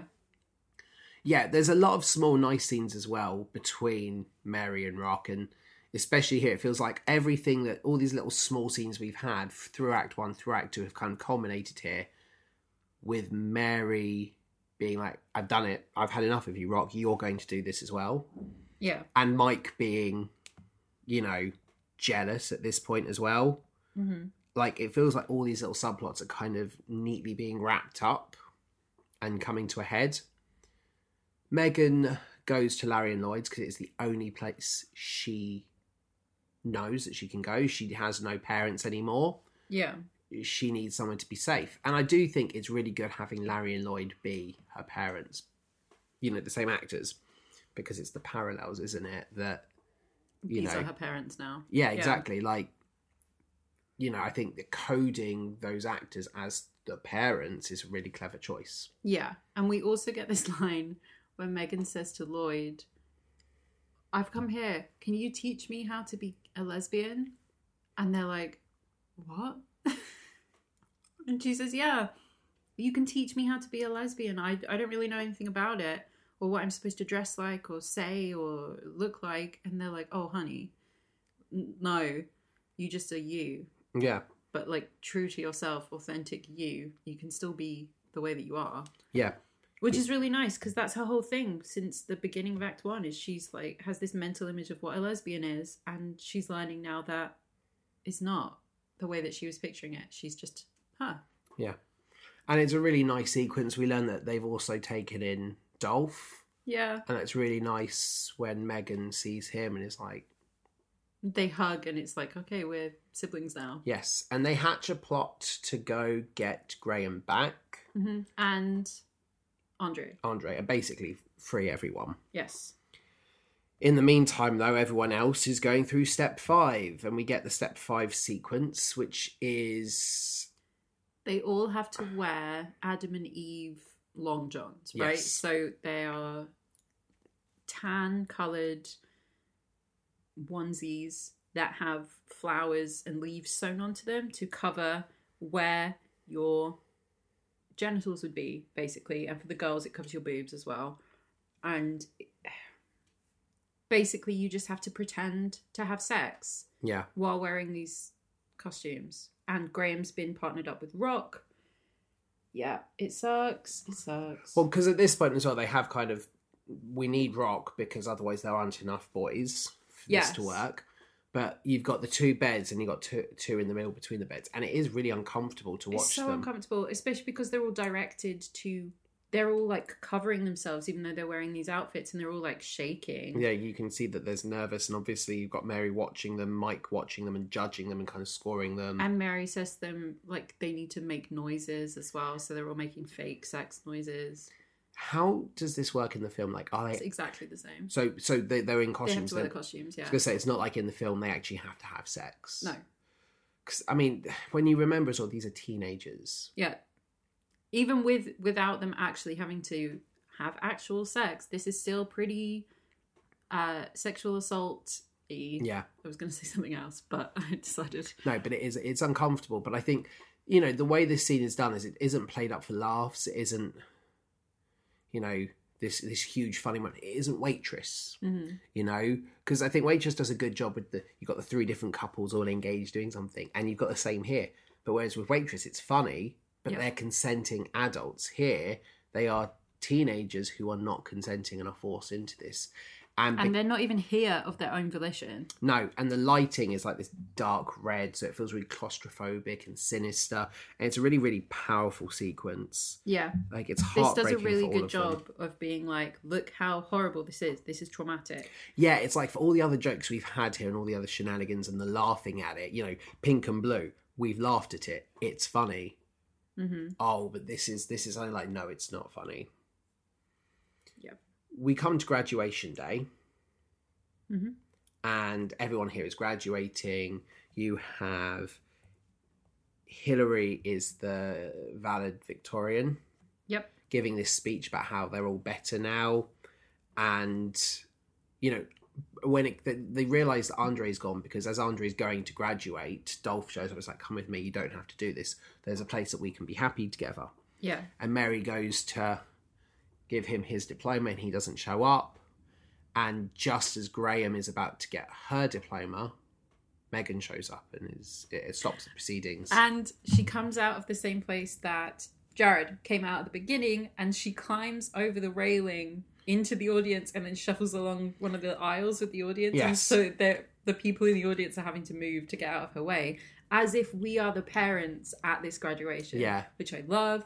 Really And good staging. She does her little... She does her, you know... 5, 6, 7, 8, don't give up on me because we are fate. Yeah, it's a really cute little cheer. She's dressed in her cheerleader costume. Mm-hmm. And Graham gives up and goes with Megan, and we have this really nice like chain of events where everyone kind of realizes that this is wrong.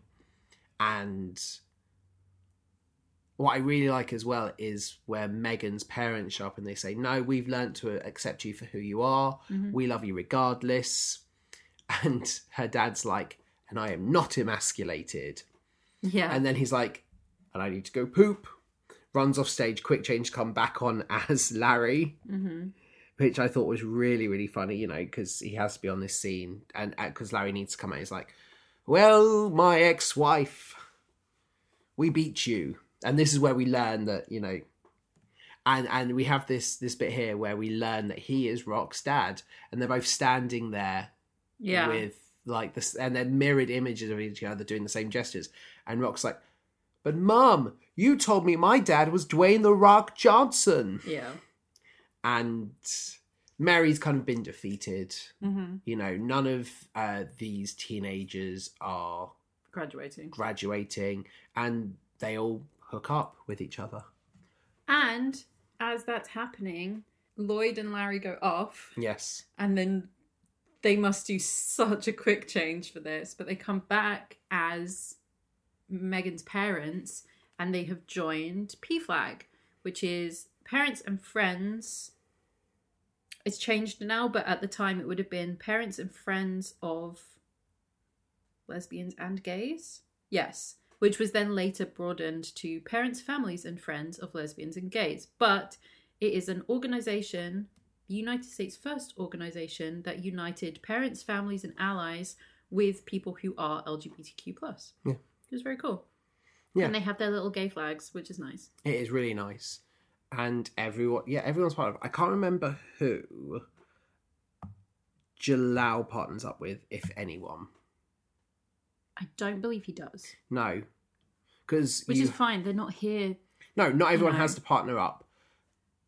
For that reason. Yeah, exactly. So you have Rock and Mike together, Dolph and Andre together. Mm-hmm. Obviously, you have Graham and Megan together. But you have Hillary and Sinead just like, why not? And and Hillary just jumps on Sinead and they're just like hissing. And it's, everyone's happy except Mary. The way it should be. Our villain has lost. Yes. And it feels really nice. It ends... Oh my God. It ends... So before the last song, Cheer, there's the song Graham's Kiss. Yes. Where Kimberly and Jared have come back before they go to the graduation. And she's talking about why they need to go and get Graham. And it's because she's in love with her. And she's like... She sings her little reprise of...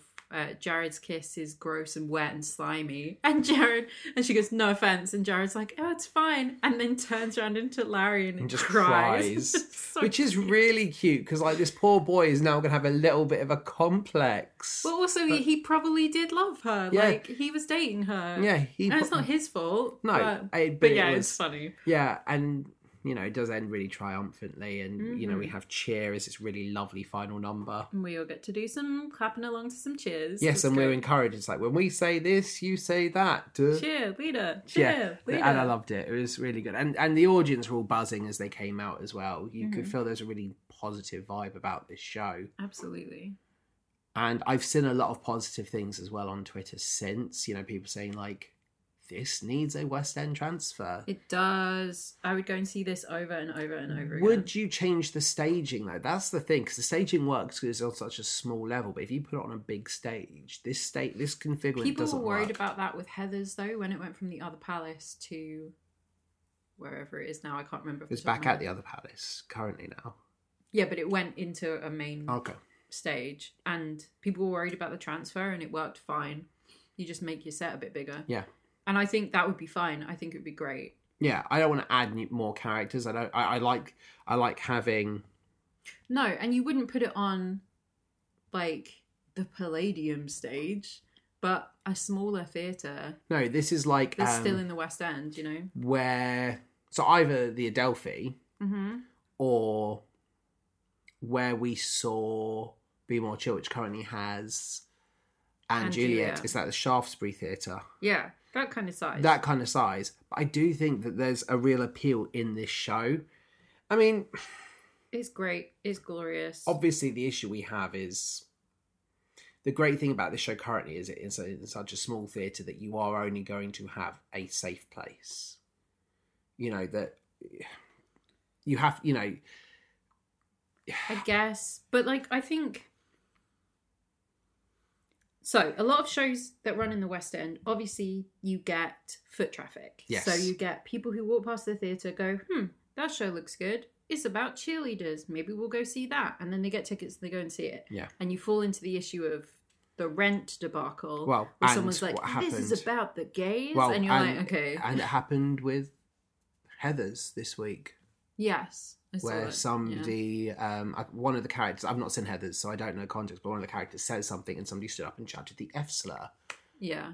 And and why they didn't. Not that it's anybody at Heathers' fault, but No. like they should have stopped that show and kicked that guy out, and or whoever it was. You know, yeah. obviously. And it happened with Frozen as well, unfortunately. I saw that too. People suck. But yes, you wouldn't want that issue happening with a show like this, which very appropriately uses the hashtag queer joy. Because that is all this show is just absolutely joyful representation.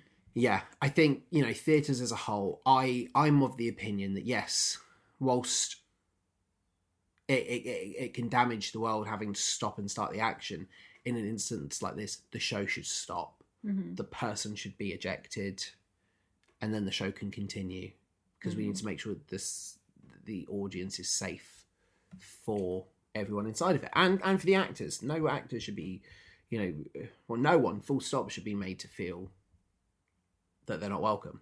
Yeah, it's like the joy of theatre, and that's the great thing about this show, was the fact that it felt safe.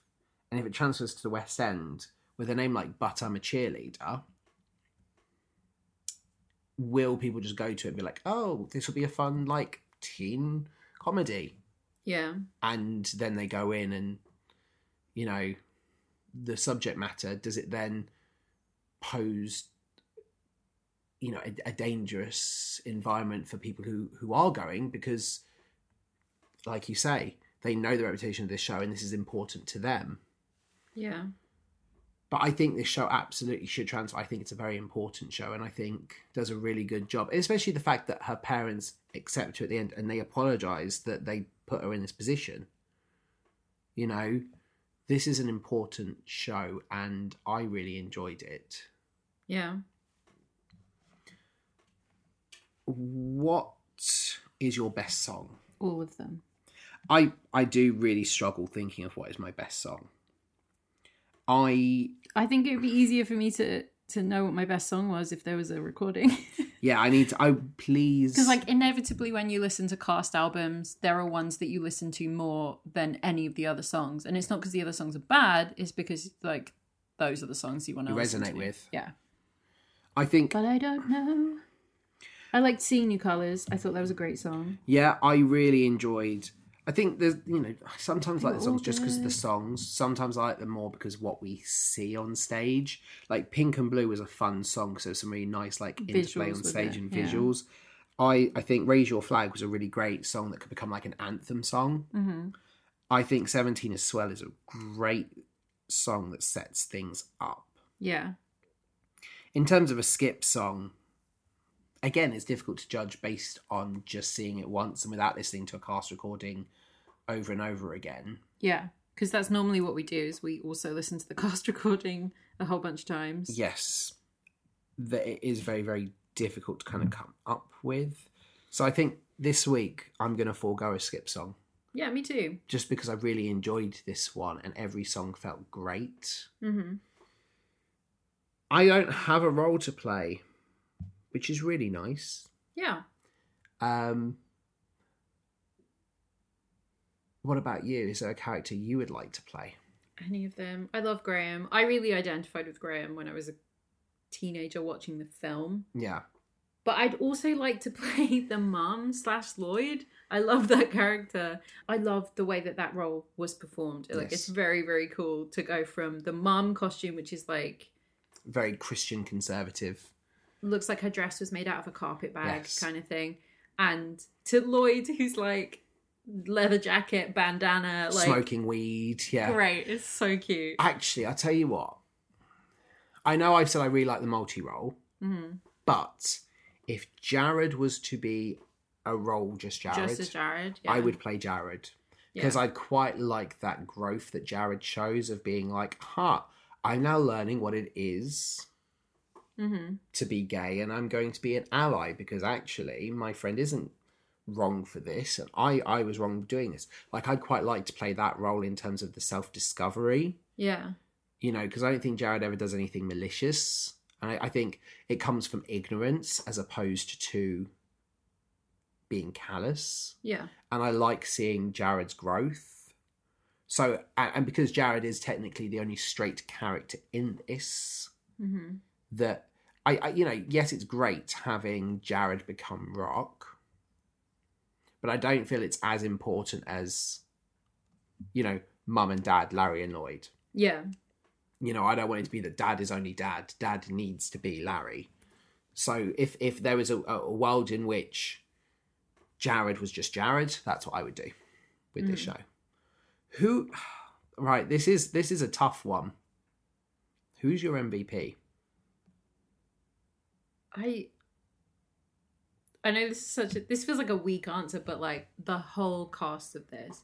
I want this show with the same cast to go to the West End. I want this show to carry on because it's so good and so important. So they are all my MVPs, including the backstage crew, the directors, the orchestra. Like, they were all fantastic. Yeah, everything about this show is brilliant. I think the show itself is the MVP.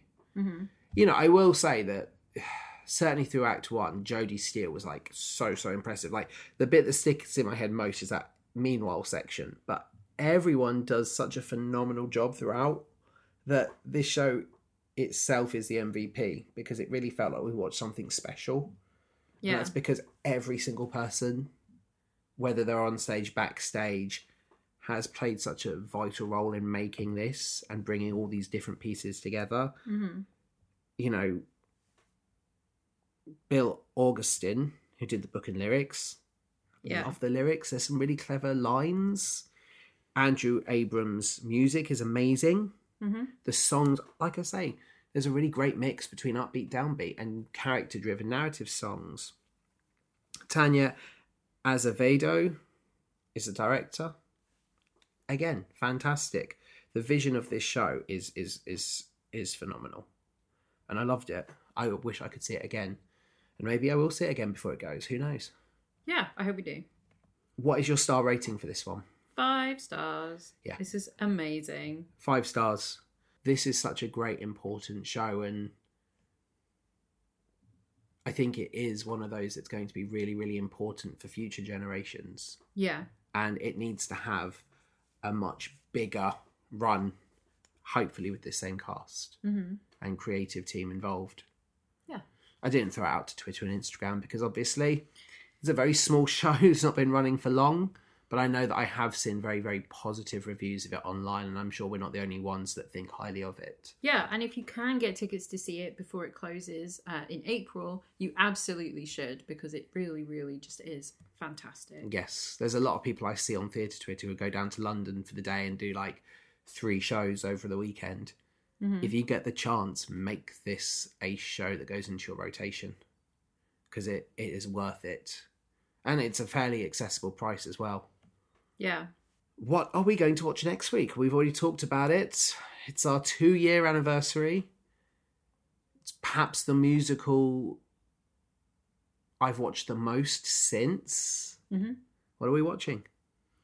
We are going to see Singing in the Rain. Yes. I'm so excited. I've seen this in the theatre before. You haven't. No. You've seen the film, but we've watched the film multiple times since we originally covered it. Yes, and it felt like the most appropriate musical to cover for this milestone. We've been doing this 2 years. I'm very, very excited to talk about a show I really enjoyed, but to see how the adaptation of the film has fared. Yeah. And we also, so on the 6th, it will actually be our birthday. So on that Wednesday, we will be launching a bonus episode covering maybe our favourite and most listened to album in a while. Yes. The Goosebumps Phantom of the Auditorium musical soundtrack on Spotify. We're going to do something a little bit different. Yeah. And talk about the soundtrack and maybe how we'd stage certain elements if we were lucky enough to direct it. Yes, which I would really like to do as a school show. Yeah. And then we will cap off on the 11th our live theatre season with Anyone Can Whistle from the Southwark Playhouse, before we then go back to Pinocchio for our Disney series on the 18th, and then the 25th is our 3rd Phantom Week. I know you've got some plans for that one, which I still don't know, and I'm very excited to find out. Yes, I do. But as always, you can get involved in the conversation over on Twitter and Instagram at It's a Musical Pod. Let us know, did you see But I'm a Cheerleader and enjoy it as much as we did, or have we convinced you to go and see But I'm a Cheerleader? And if you do go and see it, tell us your thoughts. What do you think of Singing in the Rain live? We are going to be seeing it Tuesday, so tomorrow, at Woking. If you're there, come say hello to us. Yeah. Let us know your thoughts on that, and tell us your thoughts on Goosebumps. Have you listened to it yet? And if not, listen to it and get involved, and tell us if you enjoy it. You can find us on a multitude of good podcasting platforms. We are on Apple Podcasts, we are on Spotify, we are on Google Podcasts, we are on the Amazon Music app under the podcast section of the library. You can find us on Stitcher, Good Pods, and our OG hosts, Podbean. And if you like what we do, why not head on over to any of those providers or podchaser.com and leave us a 5-star review. But until next week, we will have some cake and candles, I'm sure. Can't wait to celebrate 2 years with you all. So come find us, same bat place, same bat channel. Have a magical musical Monday.